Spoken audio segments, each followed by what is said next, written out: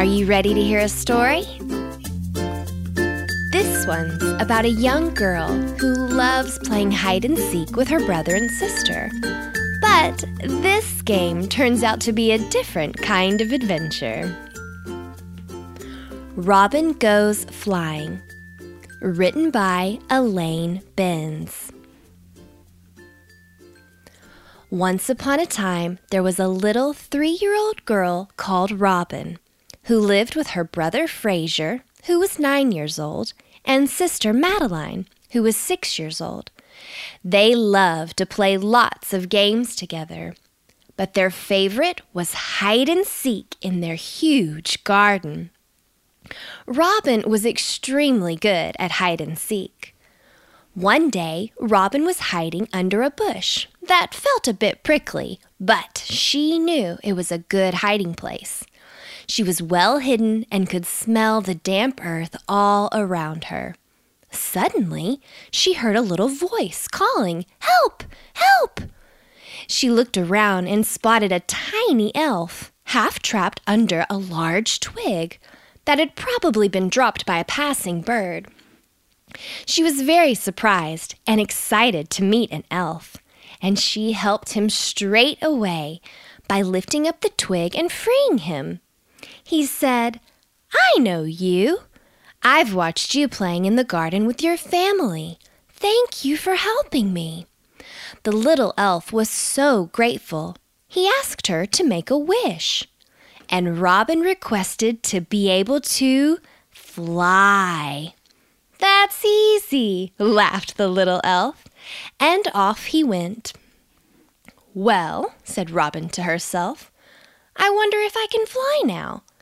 And as she pointed her arms and body up, she felt herself soaring upwards with great speed. She was soon looking down on her garden from very high up. "Wow!" she squealed happily, and circled around the trees and rooftop, making sure she didn't lose sight of her home. She did somersaults and sat on the clouds. They felt like damp cotton wool. Birds flew by her and didn't give her a second glance. She sat in the tops of the tallest trees in the garden and looked around in awe. Soon she saw her brother and sister below her and heard them calling as they couldn't find her. She flew down near them and shouted to them, but they did not answer her.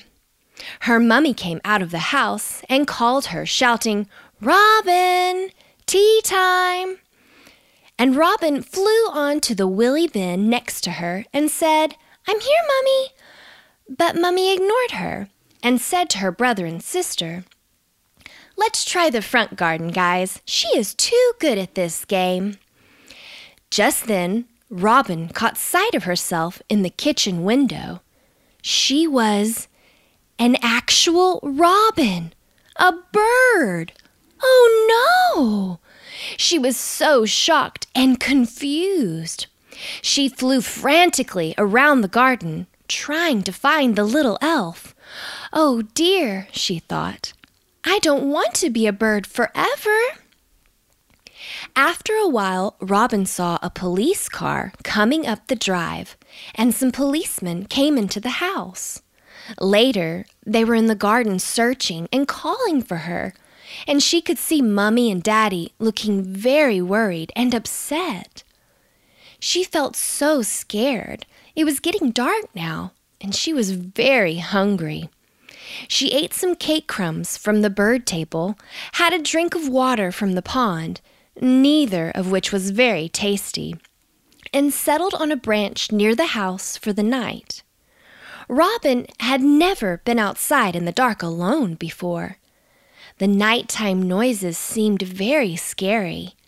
There were lots of rabbits in the garden eating Daddy's vegetables, and she saw a fox sniffing around the hen house. The horse in the bottom field neighed, and the geese next door honked.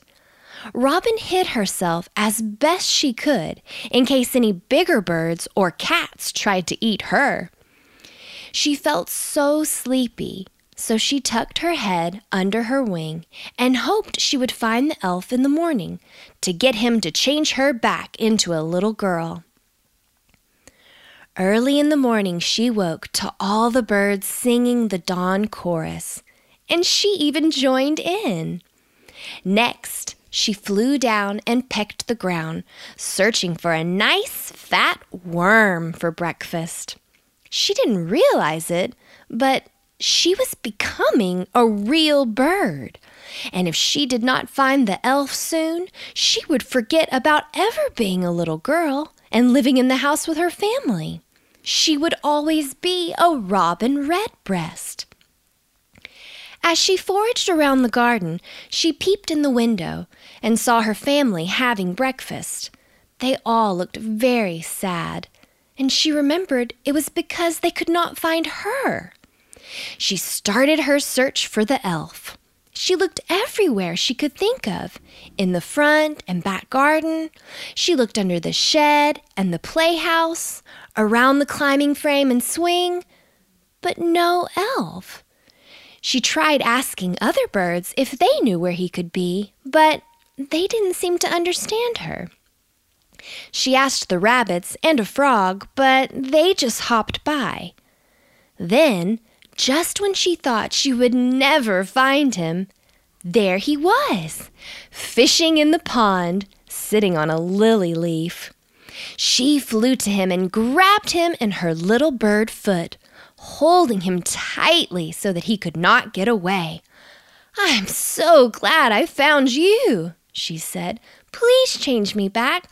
I miss my family so much, and they are very sad because they can't find me." "Of course I will change you back," said the surprised elf. "But you asked to be able to fly, and now you can," he laughed. "I did grant you your wish." Robyn flew, holding the elf tightly, to the patio near the kitchen window, and the elf worked his magic. She could see in her reflection that she was herself again, and she was very pleased. The elf ran off, and Robyn banged and banged on the patio doors. Mummy and Daddy and Frasier and Madeline all screamed with delight when they saw her. They cried and laughed and hugged her. "Where were you? Where were you? We were so worried," they said. The police were still in the house, and they wanted to know where Robyn had been too. So she told everyone her story. Everyone was amazed. The grown-ups all looked at each other and shrugged. As she was only 3, they thought she must have fallen asleep somewhere in the garden and dreamt it. But if that was true, why didn't they find her?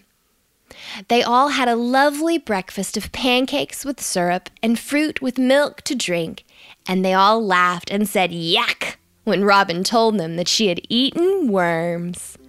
The end. Huge thanks to Nija Turtle Runner for her wonderful review. She writes, "Such a great podcast. I appreciate the diversity of persons and life situations and variety of subjects and themes of your stories. One of my favorites is Nebulous Nana, and I find it very helpful to me as an adult in dealing with a difficult subject. My grandkids also love this story. Great job."